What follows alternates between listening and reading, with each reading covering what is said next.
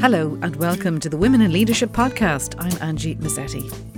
I suppose when you look at media as well, what goes on, women only get a small percentage of airtime. Globally, women get about mid-20% of airtime across radio, across television. So we're not used to hearing women's voices. And there's a kind of piece of data from the psychology literature that says if women speak for more than 30% of a conversation, they're seen as dominating. That's Dr. Anne O'Brien, who's just published a book on women in the media in Ireland, based on amazing research that she's conducted in the Irish media landscape. Women talked a lot about, even though they did the work, they would still have to negotiate their credit, they would have to negotiate their rate, they often weren't being paid the same rate as other freelancers doing precisely the same job as them. She believes there's a lot more to do in terms of the gender pay gap too. It's also interesting when you look at salaries within RTE. If you look at the 120,000 plus salaries, there are 15 men on that salary scale, but only 7 women. If you look at the 100,000 to 120,000, again, there's twice the number of men as women on that scale. But then if you go right down to the bottom of the scale and look under 40,000, it's predominantly women. They outnumber men by 2 to 1. One area Anne believes we need to address is valuing the role of women in making teams work better and smoothing relations on set and in studio. That there was an expectation as well, not just that women would look a certain way, but that they would behave a certain way. And a lot of that was around kind of care work, emotional work, making sure everybody on the team was getting on, that if there was a row, the women would patch it up. If somebody was having a bad day, the women would soothe them, and that they would basically grease the relational wheels of production all the time. But that was never taken seriously as work. It wasn't taken seriously as a skill. Well, I'm delighted Dr. Anne O'Brien, a lecturer in media studies at Maynooth University, is joining me today. You're very welcome, Anne. Thank you, Angie. You're a specialist in gender and media production, and you've just produced this fabulous new book, Women, Inequality and Media Work. And tell me, why did you write this book in the first place? I spent a bit of time working in television production and was very struck by how many fantastic women I worked with. But every so often, the gender inequalities that we all faced in that sector would become apparent. And I was very curious to understand what was the nature of gender inequality, how does it work, where does it sit, and then what do women do with it to survive it, but also to thrive in that sector and to continue making work regardless of the discrimination and bias that they sometimes face.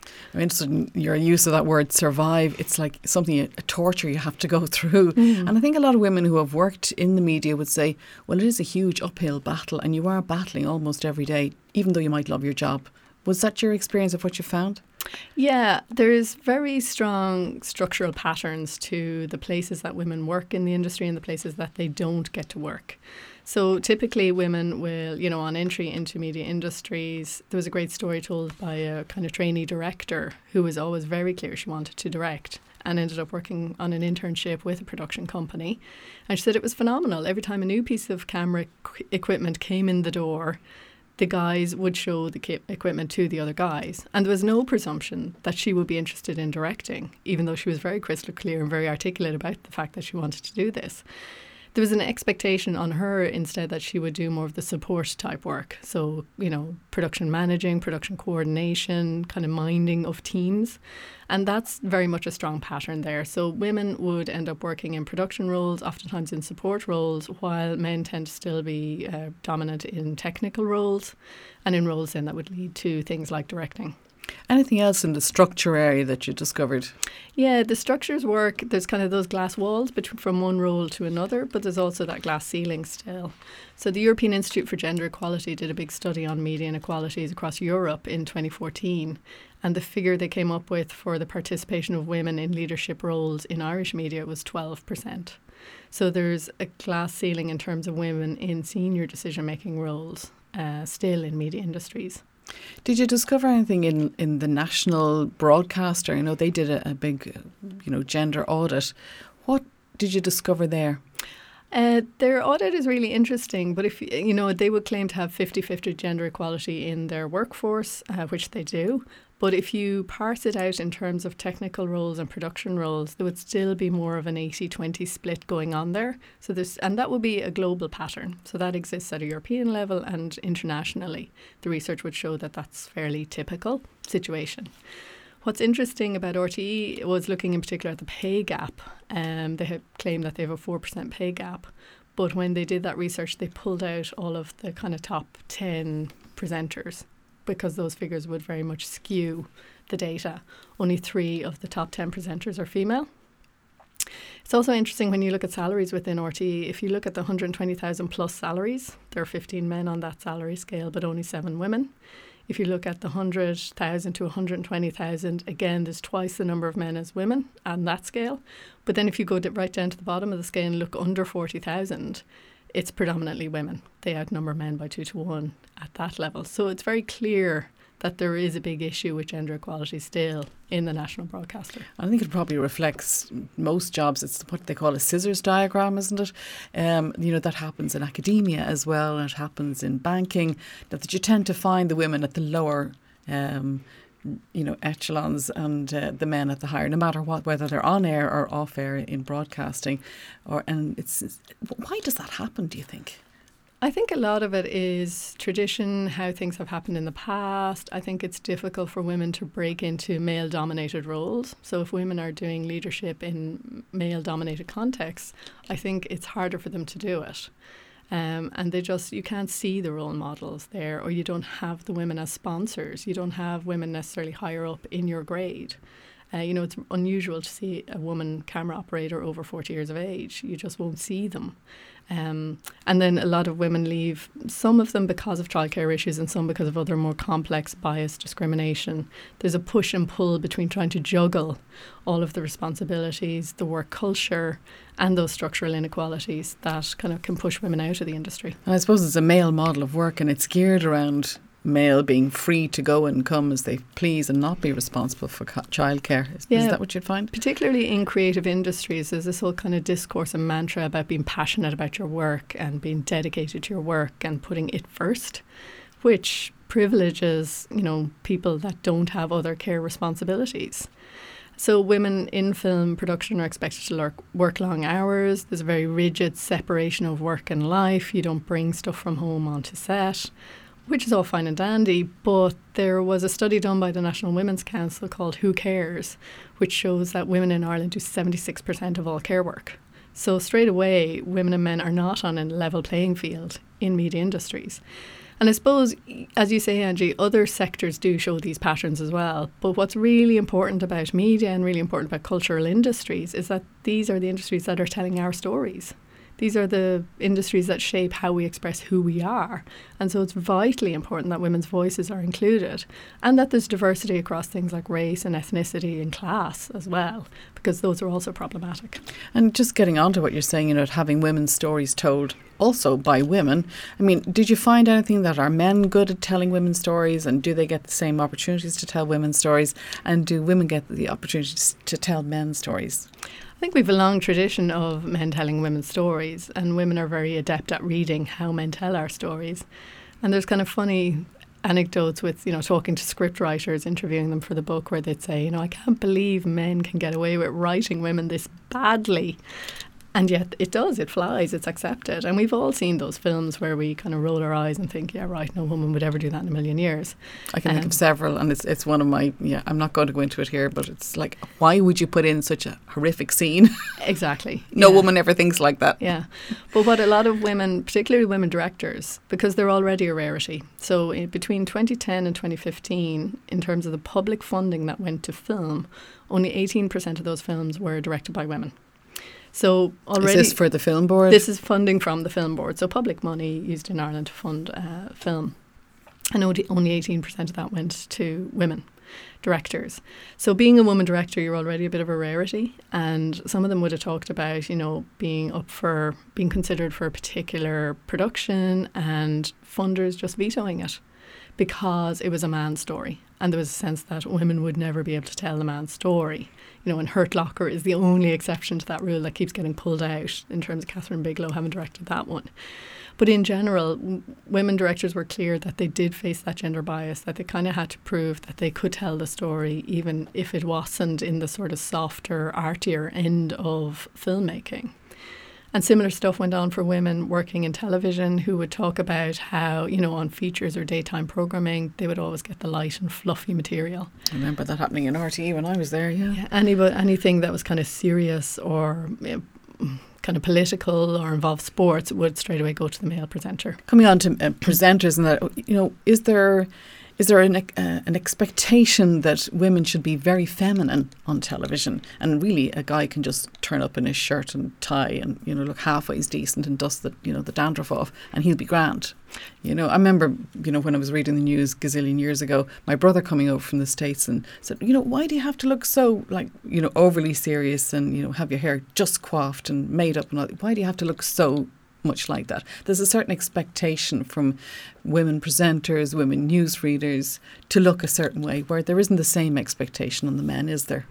It's true, and women presenters that had kind of male co-host talked about the expectation on them that they would always look very slick, that they would always be very polished, but the wardrobe budget they got was minuscule compared to the Louis Copeland suits that were arriving in for their male co-presenters. Wow. So the women were expected to produce this look, but to do it as if it has no kind of economic consequence, as if it's something that comes naturally to them. And this was something that kept coming up, that there was an expectation as well, not just that women would look a certain way, but that they would behave a certain way. And a lot of that was around kind of care work, emotional work, making sure everybody on the team was getting on, that if there was a row, the women would patch it up. If somebody was having a bad day, the women would soothe them, and that they would basically grease the relational wheels of production all the time. But that was never taken seriously as work. It wasn't taken seriously as a skill.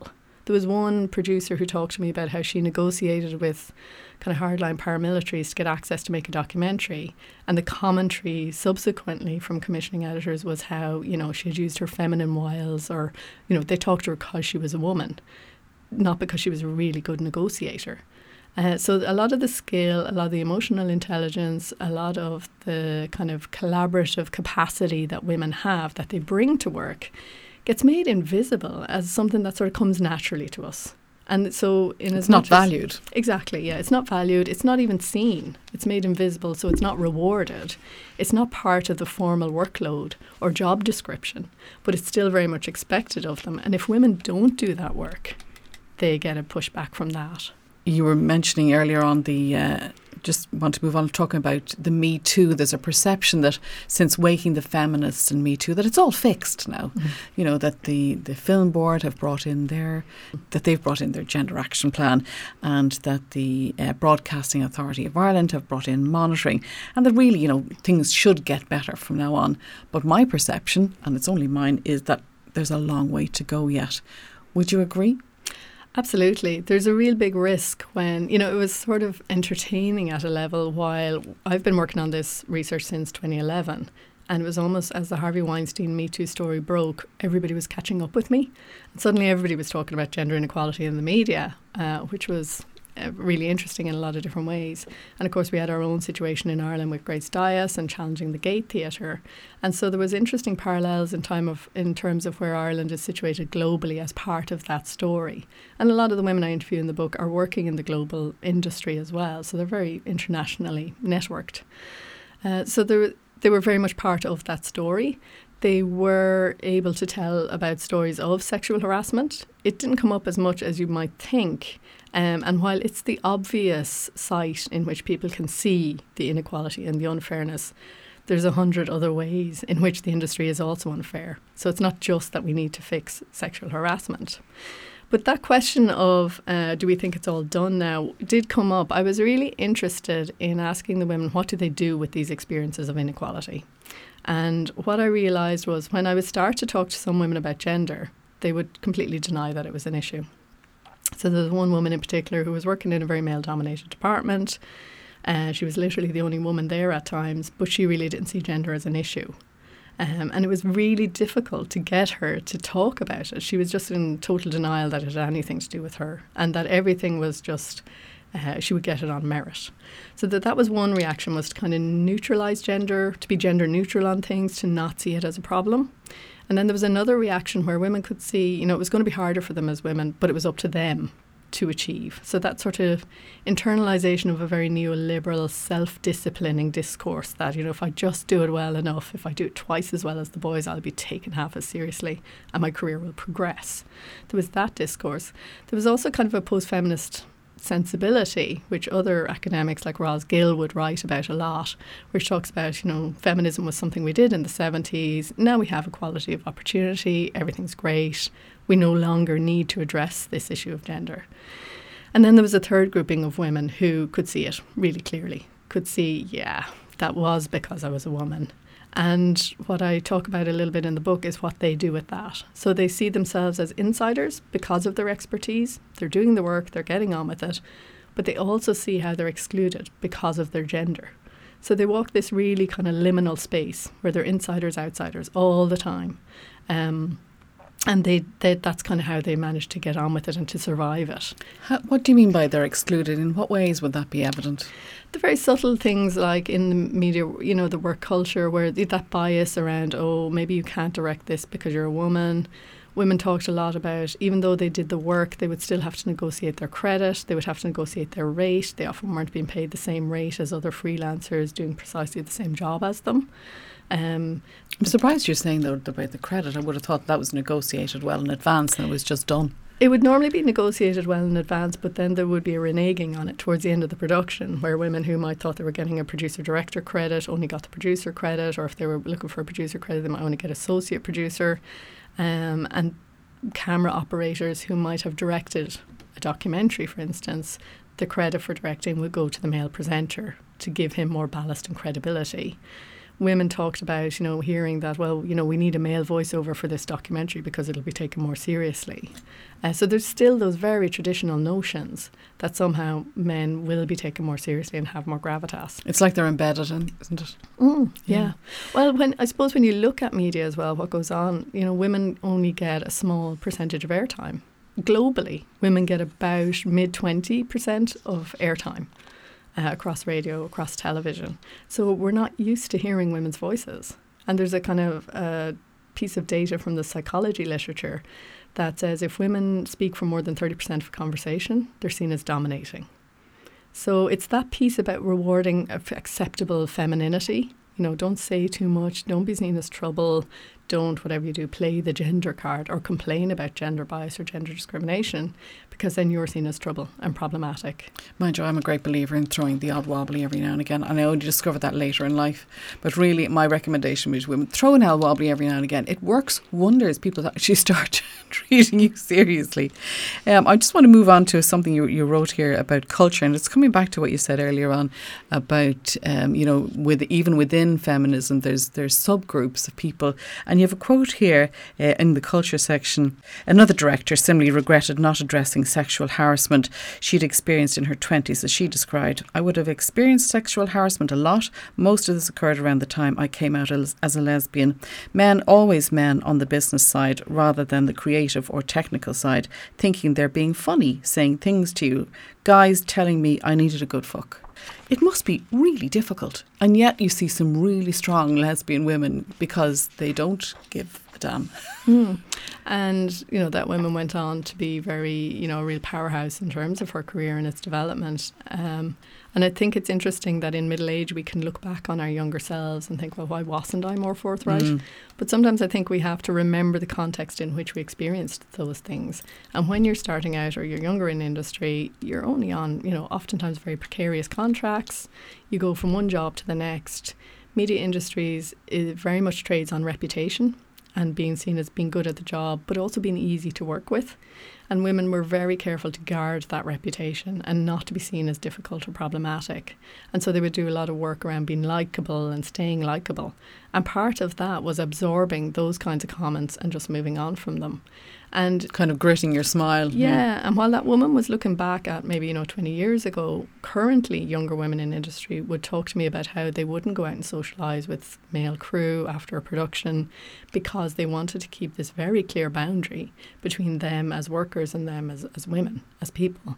And they felt that it might compromise them if they engage socially. And yet we all know that it's in those social spacing that the networking goes on, that the chats go on, that you get to have the conversation with people more senior to you about what you might like to do next in your career, so that they think of you when a job comes up or a role comes up.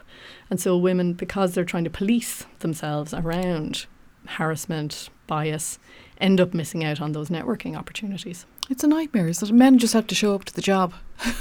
Yeah, there's this lovely image in the literature about a glass escalator. Men just stand on this invisible glass escalator that just moves up on this upward trajectory, while women deal with these glass walls, glass ceilings, glass cliffs that constantly trip them up in terms of trying to just have the same sort of career. And it's a bit of a labyrinth, you're going to go down a few blind holes now and again too. Yeah. Phenomenal. You've come up with conclusions at the end of each section. You've one on culture, another on subjectivity, resistance and change. What were the primary conclusions that you came up with that we mightn't be familiar with? I suppose the conclusions are that there are still very strong structural biases and structural impediments to women progressing in media work. There's still a work culture that is very demanding on them, that is also quite biased and sometimes outright discriminatory towards them. That women do experience that gender inequality. They do see it for what it is, but that sometimes they can decide to act a little differently out of that. And so I would talk to women about how their practice would be shaped by maybe their kind of gender experiences or feminist sensibilities. And so they talked about, I suppose, achieving a compromise with themselves at some level around thinking, I like working in this industry because of collaboration, because of an ethic of care with people around me, because I want to make change and see change. And so they were able to kind of take an industry that was biased and turn it into something that worked better for them, albeit maybe in a more marginalised way than the mainstream media. And I suppose the book comes to a somewhat feminist conclusion that, women can look for gender equality, and then all we really end up with is the same industry, but women included in it. Or we can look for a media that does things quite differently, that maybe puts a very different emphasis on what story is and how we tell it and how they should be made and who should be making them. And it calls, I suppose, for a much more radical interpretation of a different way of being and a different way of doing media. Amazing. Tell me about resistance. What did you mean by that? Your chapter on resistance. I suppose it's that piece of women resisting the expectations around them and becoming somewhat activist around media and change. And the last chapter of the book looks at a fairly recent period of change that came out of the Waking the Feminist moment in Ireland in 2015, when Susan Liddy, who's a lecturer in University in Limerick, she was very proactive about making the connections between what was going on in the theatre and the similar things that were going on in the film industry.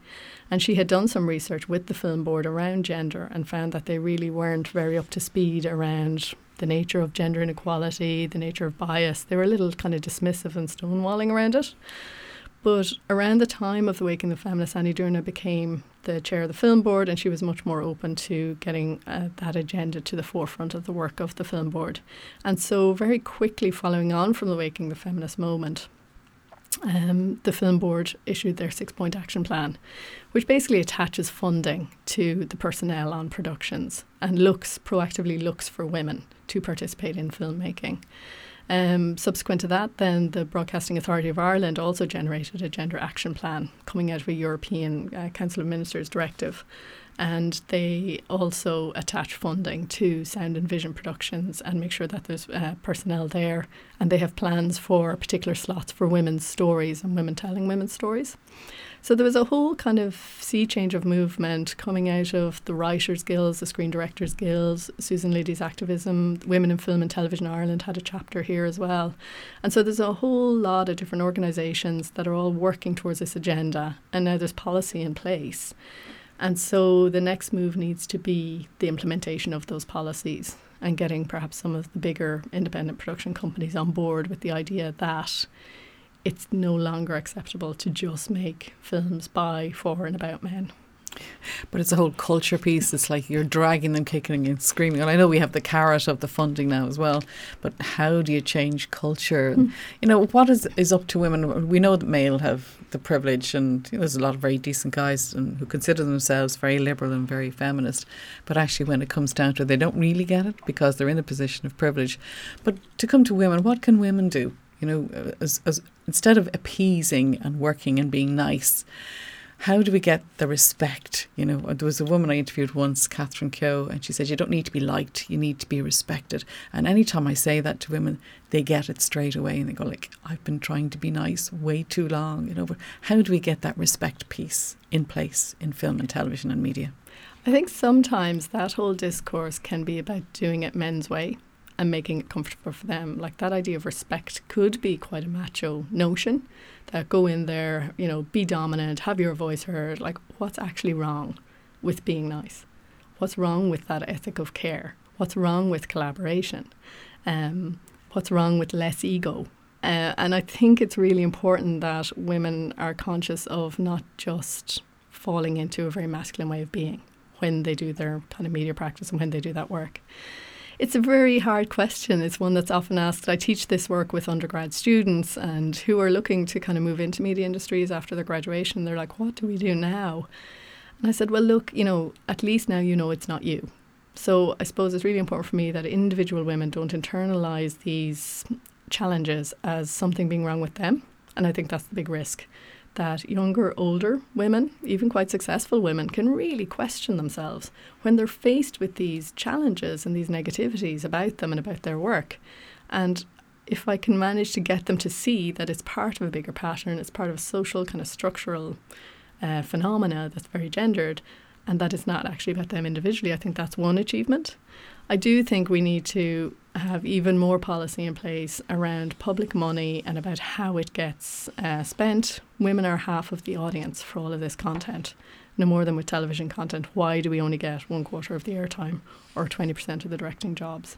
You know, that's inappropriate. I would quite like to have to only pay 20% of the licence fee, but I don't see that happening anytime soon. You know, so I think there's still huge need for change there, and I do think we need to keep some pressure on for that change to happen and to continue to talk about it and to talk about gender inequality. I think it's a huge news story even now, looking back at the sports and the women's football and how that discussion is still going. And it's great, you know, like, you know, I think the American team were saying they bring in most of the money and yet they don't get paid nearly what the men get paid. You know, so that discussion is, and it's just the focus on it. And is there a need to continue to focus on it and every aspect? Yeah. I even watched football last week, which is probably a first, because, you know, there were sports commentators there who were women talking about what looked to me like a fairly, you know, impressive series of games and a really interesting league. And it was fantastic to see not just the American team winning, but being so vocal about the issues and being so upfront and willing to talk about them. That was really refreshing and inspiring. So I'm going to finish up soon, but just tell me, are you optimistic about the future for women in media and in film? I think you can't but be optimistic, because when I think of some of the work that some of these women have made, like they are some of my favourite films, and their work that when I see it, it really resonates and really stays with me. I think when you see things like the football being televised with all-female, you know, commentary panels, I think that's also a great move. When you see women in positions of power within our state organisations willing to act and willing to really drive this agenda, then I think there's a lot of room to be optimistic that there will be better productions and more equality and better terms and conditions for women in future. I always finish off by asking people what are their top 3 tips, or even 5 if you can make it to 5, to encourage women to take on leadership roles, not to be there as support roles, but, you know, to go for those leadership roles. What would your golden nuggets of advice be to women? I think sometimes, and this is definitely speaking from personal experience, we look at the role and we think, oh God, you know, how would I ever be able to do that? But then you need to think of some not necessarily very brilliant man who's doing that role and think, well, could I do it that well? I do think there's a huge pressure on women to be perfectionist about things and to make sure, you know, we have all of the skills we need and to have proven those skills before we go for it. I think we need to probably get a little bit better at chancing our arms. And then when there is a backlash and we're punished, move past it. see it for what it is, that you're trying to take power, you're trying to own your own power, and there will always be a pushback to that. And I think sometimes if we can depersonalize those things and stay there, stay in the room, keep engaging with it, that's really important. But I do think there is a need for collective action on it as well. It's not up to individual women to take this on and change the world. The only way we're going to change the world, I think, is to do it collectively. And I think that's what was so interesting about Waking the Feminists, was a collection of women, a very spontaneous, but very well understood and very clear agenda for what was wrong and what needed to change and how that needed to change. And I think women need to kind of refine that sensibility. We saw it brilliantly with the repeal movement last year as well. When women really get an idea about wanting change, they can generate it. But I think the key to doing it is to do it collectively and to not internalise these things as your individual problem to be solved. Brilliant. What is your go-to piece of music when you want to get yourself motivated to get out of bed in the morning, to go for your horse ride or whatever it is? What is your big piece of music in your head? The most recent one that stays with me that I really enjoyed was the Cure concert in Malahide, and it was finally getting to see Robert Smith in the flesh, and it was them playing a forest. It was an amazing experience. Why does that resonate with you? I think it's just such a beautiful imagery within that song. It's very, you kind of just get lost in it. And I probably wasn't the only person at that concert that was kind of reflecting back on 20 years previously and experience of that song directly as well. So that would be a favourite. Well done. Thank you so much for being our guest today, Dr. Anne O'Brien, lecturer in media studies at Maynooth University, who specialises in gender in media production. And she's just published a book, Women, Inequality and Media Work, published by Routledge. Where can you get the book? It's available through the Routledge website directly, or if you want to, you can get it through Amazon as well. Anne O'Brien, thank you very much. Thanks, Angie. That's all from the Women in Leadership podcast for now. My thanks to my guest, Dr. Anne O'Brien from Maynooth University. Our thanks too to our sponsor, the Irish Institute for Training and Development. Do email us with suggestions or queries to info@womeninleadership.ie, or you can follow us on Twitter. Our handle is Leading Women Pod. Until the next time, from me, Angie Rossetti, goodbye.